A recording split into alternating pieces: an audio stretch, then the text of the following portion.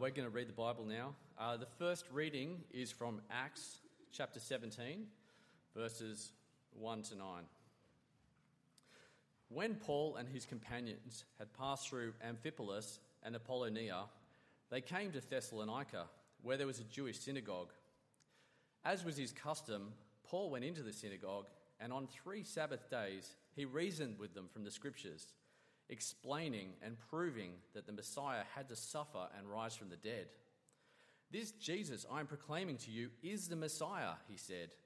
Some of the Jews were persuaded and joined Paul and Silas, as did a large number of God-fearing Greeks and quite a few prominent women. But other Jews were jealous, so they rounded up some bad characters from the marketplace, formed a mob, and started a riot in the city. They rushed to Jason's house in search of Paul and Silas in order to bring them out to the crowd.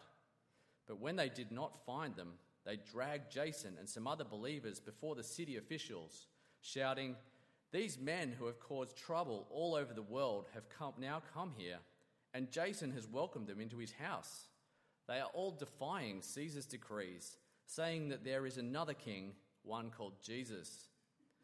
When they heard this, the crowd and the city officials were thrown into turmoil. Then they put Jason and the others on bail and let them go. The second reading is from 1 Thessalonians chapter 1, verses 1 to 10. Paul, Silas, and Timothy, to the church of the Thessalonians in God the Father and the Lord Jesus Christ. Grace and peace to you. We always thank God for all of you and continually mention you in our prayers. We remember before our God and Father your work produced by faith, your labour prompted by love, and your endurance inspired by hope in our Lord Jesus Christ. For we know, brothers and sisters loved by God, that he has chosen you because our gospel came to you not simply with words but also with power, with the Holy Spirit and deep conviction. You know how we lived among you for your sake. You became imitators of us and of the Lord, for you welcomed the message in the midst of severe suffering with the joy given by the Holy Spirit. And so you became a model to all the believers in Macedonia and Achaia. The Lord's message rang out from you, not only in Macedonia and Achaia. Your faith in God has become known everywhere. Therefore, we do not need to say anything about it, for they themselves report what kind of reception you gave us. They tell how you turned to God from idols to serve the living and true God, and to wait for his Son from heaven, whom he raised from the dead, Jesus, who rescues us from the coming wrath. This is the word of the Lord.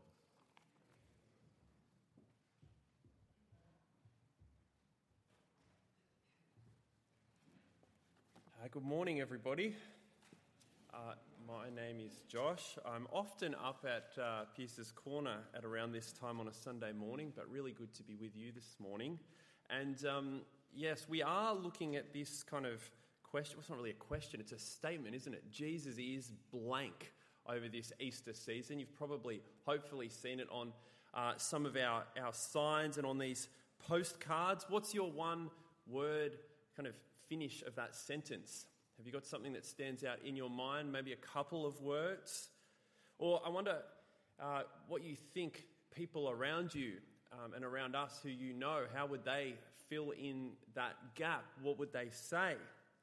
I don't know if anyone drove past the sign here during the week, during perhaps Friday night or Saturday morning, but some of our neighbours let their thoughts be known to us by graffitiing a word across our sign, which has now been removed. But if you want to know what that word was, maybe talk to me later. But I wonder what word you would use. I wonder what word our neighbours would use. Here's another question, though, that's perhaps interesting as well. How do you think people would answer this question? If we had the blank was, Christians are, what do you think they would say? Do you think it would be similar to the answer to Jesus is, or different? Do you think people would finish that sentence with something positive or negative? Of course, the answer to the Jesus is question is very important. I would say that it is one of the most important questions you can answer, the most important sentences you can complete, because it's a matter of life and death. But how important is this sentence? Christians are. I was looking at some research in the week that said that 20% of Australians say that Christians are judgmental. 17% of Australians say Christians are hypocritical. Now, I expect some of that's probably to do with how they perceive things and who exactly they're looking at and so on. But I also suspect that there is some disconnect sometimes between who Jesus is and how people who follow him live life. This is the challenge. How does being a follower of Jesus change us? Does it make an observable difference in life? In this passage today, in this letter to the Thessalonians, Paul is brimming over with thankfulness to God because of what he's done in saving his buddies in Thessalonica, but also in what he's seen and heard of how they've been living and the impact of how they've lived on those around them. And so today, as we sort of tee up for these welcome weeks, this is kind of where we're going, if you like to know where we're headed. We're looking at a number of things, who we are impact how we live, and then trying to think about how we might connect those two things. Because as we line up for our welcome weeks, we long for more people to fill in this blank with the answer, Lord, right? We want people who we know, people we don't know, people who are part of our suburb to fill in this gap with Jesus is Lord. So the first thing we're going to talk about is the reality of who we are. And what I want to remind you about is just that being a Christian is really, really good. That's important to remember because if you're following Jesus, the more and more you realize how good it is, the more keen you'll be for it to flow through your life. The more keen you'll be for people to see you acting as Jesus would act. And the less embarrassed you'll be about perhaps people seeing that in our lives. Now, we heard in our first reading in Acts 17 about how this group of people in Thessalonica had become Christians through Paul and his companions sharing the message with them. But then they got kind of run out of town pretty quickly after that. And now Paul's writing this letter back to them not too long after, probably from where he is probably in Corinth. And he's writing back to them a letter from, it's addressed from Timothy and Silas, or sometimes known as Silvanus, but Timothy and Silas as well. It's not really clear how much they had to do with actually writing the letter. Later on, it kind of goes into I a little bit, first person. It's kind of like one of those uni assignments, I think, where you sort of do a group project and then you all put your names on at the end, but we really know who wrote most of it. I think that was Paul. Anyway, whoever contributed to it, I'm just going to refer to Paul because it's kind of easier for me. But listen to how good it is, Paul says, that they're following Jesus. He starts by describing who he's writing to as the church of the Thessalonians in God and God the Father and the Lord Jesus Christ. See, trusting Jesus as King, it's not just like a life decision that we might make about where to live or what job to do or who to marry or what to do with our spare time. It's hugely significant. It means being connected to the God who made the entire universe, God the Father and the Lord Jesus Christ. It means being gathered together with other people in an inextricable bond, the church. Paul then explains what he's thankful for about this church in Thessalonica. Verse 3 says, your work produced by faith, your labor prompted by love, and your endurance inspired by inspired by hope in the Lord Jesus Christ. Faith, love, and hope. Just think of how good each of those is. Faith, having a genuine trust in a God who loves you, so you don't need to be anxious about things that happen in life. Love, knowing that you are deeply loved, regardless of when you stuff up, and having the goal of living that out with others. Hope in the Lord Jesus, knowing that there is a good life that goes on forever, already seen in the way that Jesus has risen from the dead. At the end of the passage, Paul fleshes out the hope a little more. In verse 9, he says, they are waiting for his Son from heaven, whom he raised from the dead, Jesus, who rescues us from the coming wrath. So the Christian hope is for Jesus to come back, to set everything right, to put everything as it actually should be. And that is a wonderful thing. But from our perspective, the vital part is that Jesus rescues us from the coming wrath. See, God's wrath is key to him setting things right. It's key to him being a good God. His wrath is against injustice, against evil. If God wasn't angry about that, if he wasn't committed to destroying those things, then he wouldn't be good. And so this is amazing because not only will God put things right, something we can't do on our own, but in Jesus he rescues us from the coming wrath that we deserve for our evil and our injustice. And in the meantime, waiting for that day, look how good it is to be a Christian. Look what Christians are supposed to be like. In verse 9, they're people who have turned to God from idols to serve the living and true God. So the Bible says that humans serve something, and left to our own devices, we will serve one idol or another. In fact, it's a kind of slavery, whether we're driven by whatever it is, a desire for comfort or for more stuff or for wanting others to like us. Being a Christian means turning from those, being able to turn from things that enslave us to serve the living and true God. Such relief, such freedom. Being a Christian is so good. And so Paul gives thanks that the Thessalonians have truly become Christians. He thinks back to sharing the message with them. Have a look in verse 4. For we know, brothers and sisters, loved by God, that he has chosen you, because our gospel came to you not simply with words, but also with power, with the Holy Spirit and deep conviction. He's thinking back to when he sort of was with them and he told them all this. It wasn't just empty words, but God was stirring their hearts to a deep conviction that this was the truth through the power of his Holy Spirit. Paul's convinced that all those wonderful pros of following Jesus that we're talking about, all those things are actually, they're actually true of the Thessalonians. They have those things because of how they really chose to follow him. So he's giving thanks. And there's a lot of different kind of concepts in that dense little section, but this is the takeaway. God is very, very good. And being a follower of Jesus is very, very good. And that's why Paul is so thankful. So if you're not a follower of Jesus here this morning, can I highly recommend it? Can I urge it? It is so, so good. And if you are, can I encourage you to be thankful to God, who is so good, and to really, I guess, embrace it. Lean in to following Jesus. Commit more and more to it. Let it impact more and more of your life.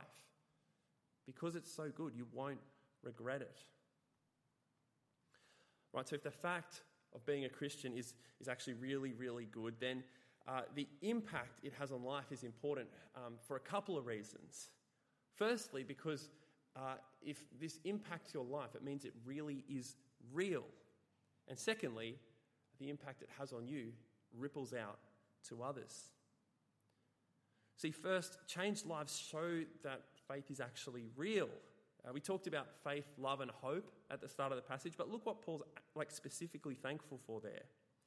He's thankful for your work produced by faith, your labour prompted by love, and your endurance inspired by hope. Work, labour, and endurance. These are, I guess, the outcomes of those identities, those beliefs. True faith has an effect. It drives you to work, to do something, to take your trust of God and what you believe he says about how to live, and then actually change life. True love has an impact. It can't just mean thinking, it has to mean doing. Hope drives endurance that just wouldn't exist without it. And one of the things that I love about being part of this church is just seeing how people's lives are impacted by this message, seeing different things that people do, seeing people open up their homes to brothers and sisters who they may not have ever run into socially, seeing people give up time to help people do things like learn English or help young people on Friday nights, seeing people step up in their communities to lead with deliberately Christian values and attitude, seeing people, and I think of like our mission partners, making deliberate decisions about where to live and work, labour and endurance. I mean, in some ways it's an obvious point that if you truly believe something, it will impact your decisions and how you speak and your lifestyle and so on. But it's important too because how you live affects the world around you. If you see in verse 5, the way that Paul and his companions lived amongst those in Thessalonica backed up their message. And then kind of like a domino effect, the way the people in Thessalonica are living in turn becomes a model for others. And the way they're living means that the Lord's message rings out from them, like ripples kind of going out in a pond. The way they were living meant that people could see that their lives had been changed. And it was obvious to people that they had turned to God from idols and were serving him, waiting for his son to return. I wonder if that would be obvious to people as they looked at our church. We had sort of a general statement before, Christians are. What about this one? Wahroonga Anglican is. I wonder if people would know how to answer that question. I wonder what people would say. What would your friends and family say knowing that you come here? What would people on the street say if they know anything about us at all? What would it look like for the Lord's message to ring out from us? We're running a bunch of events in the coming weeks, and those are great to invite people to who are up to a certain stage of their thinking. But as Andrew challenged us 2 weeks ago at our combined service, we, followers of Jesus, are supposed to go to people, to know people deeply and to have them know us so that the message rings out. What could it look like? I wonder if this is a bit of an imaginary fictional character I've just made up, but just imagine with me for a second what it could be like if someone sort of said these kinds of things. Oh, those Christians from Wahroonga Anglican, I met one at work, and they are not driven by just jumping up the ladder as much as my other colleagues. It's a bit weird that. Oh, and then I was in Coles the other day, and there was someone from Wahroonga Anglican. Don't know how they knew that. Anyway, someone from Wahroonga Anglican who is clearly not gripped by the idol of efficiency because they stopped their trolley and helped me get something down and asked me how I was going. Okay, that's a bit weird, right? That's probably, and I don't think people in some ways are going to verbalize the idols of our hearts and so forth. But imagine if people could notice a difference in how we lived. That's what people have noticed about these Thessalonians. Imagine if people could notice that about people from Wahroonga Anglican. It could help them connect the dots to the message of Jesus. So what we're going to talk about just at the end is what we can do to kind of strengthen this connection between who we are and how we live. And I think there's a couple of, approaches that this passage suggests how to connect those things. So the first approach is learning how to work out our faith, love, and hope. Work those three out into our lives. Paul gives thanks for this work produced by faith. What would it mean for us to more deeply trust God? Let me throw some ideas at you, what that could mean. Perhaps it would mean we sort of slowly develop more of a thankfulness through all of our lives for all that we trust we've been given. Perhaps it would mean slowly but surely developing sort of a deeper resilience in life as we realize that actually God really does have our best at heart, no matter what's going on in life.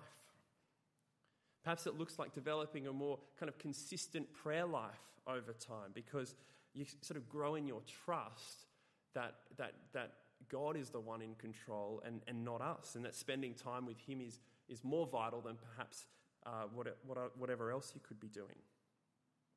What about labour produced by love? What might that look like? It might be developing how we think more of others and less of ourselves, and actually kind of acting on that. It might mean kind of consciously being kind to a person who we actually find very difficult. Perhaps it means signing up to serve others in some formal way at church or in the community. Or what about endurance produced by hope? Perhaps that means that we kind of grow a real joy even through the ups and downs of life, because we look forward to a great future where the Lord will set things right. Perhaps it means when we get to this point that we approach death with a bit of a twinkle in our eye, just because we know that resurrection awaits us, and we've seen it already in Jesus. Perhaps it means coming for forgiveness again and again with confidence when what we do doesn't really match up with who we are, because we know that we have a sure hope of forgiveness. Those are just, I guess, a couple of ideas for each of those. How do they grow in us? Well, it's a long process, I think, a lifelong process of prayer, self-reflection, and of helping each other. People who know you well, perhaps you could talk with people in your small group about where they have seen these things growing in you, about seeing where are other places you could connect the dots.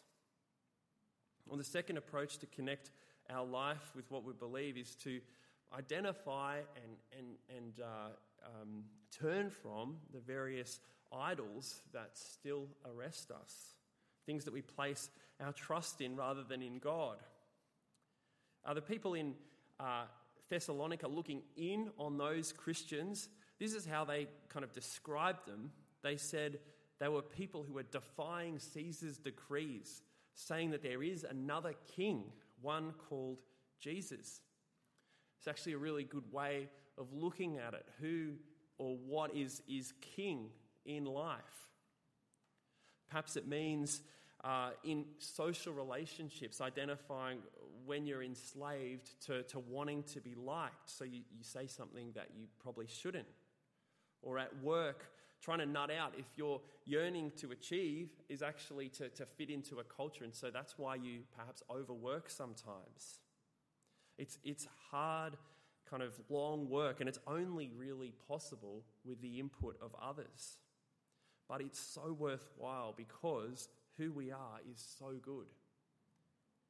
And so the last approach I just wanted to touch on to connect our action to what we believe is to imitate well. Look at examples of people who are wise and godly, doing things like them, learning from them. Of course, as we read the Gospels, Jesus himself is the ultimate example to follow. When I was younger, there were WWJD, What Would Jesus Do bracelets. They were quite a craze. I don't know if they actually helped, though. It was more about fitting in with everyone else. But don't worry about that. Instead, ask the question, what would Jesus actually do in this situation? But there are more examples than him as well. These guys at Thessalonica, they looked at Paul and Silas and Timothy and how they lived among them and imitated them. And then others looked at the Thessalonians. So who is a Christian who you really respect? I think at a service like this, it's great because we have quite a range of ages of people. Perhaps you could have a conversation with someone who's maybe a life stage ahead of you about how they pray or how they think about work or manage money. So have a think. Who is someone you can think of whose life you could look at a little harder and maybe deliberately try to copy some aspects of? Because godly role models are a key way for us to learn how to connect what we believe to our lives. And so as we wrap up, we do have these weeks of welcome coming up, and hopefully they're an opportunity to build on what our friends and family, what our community has seen already of our lives as we invite them to hear this message, hopefully really clearly. But it doesn't end with those weeks. There's also the long-term task of conforming our lives to our beliefs, letting our faith, our love, our hope flow out of us. addressing idols of our hearts one by one, serving the Lord instead, imitating godly role models. The task of letting the message that Jesus is Lord truly ring out from us. And that is a difficult task, but it is truly worthwhile because of the reality of what God has done for us, because of who we are when we trust King Jesus. We're brothers and sisters loved by God, chosen in him, given peace and grace, freed to serve him, rescued from wrath. This is a truly good reality, one for which God deserves much praise and thanks. Let me pray.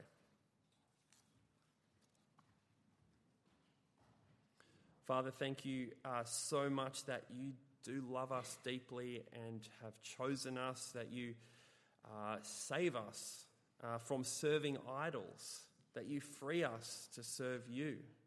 Thank you that you rescue us through Jesus from the coming wrath.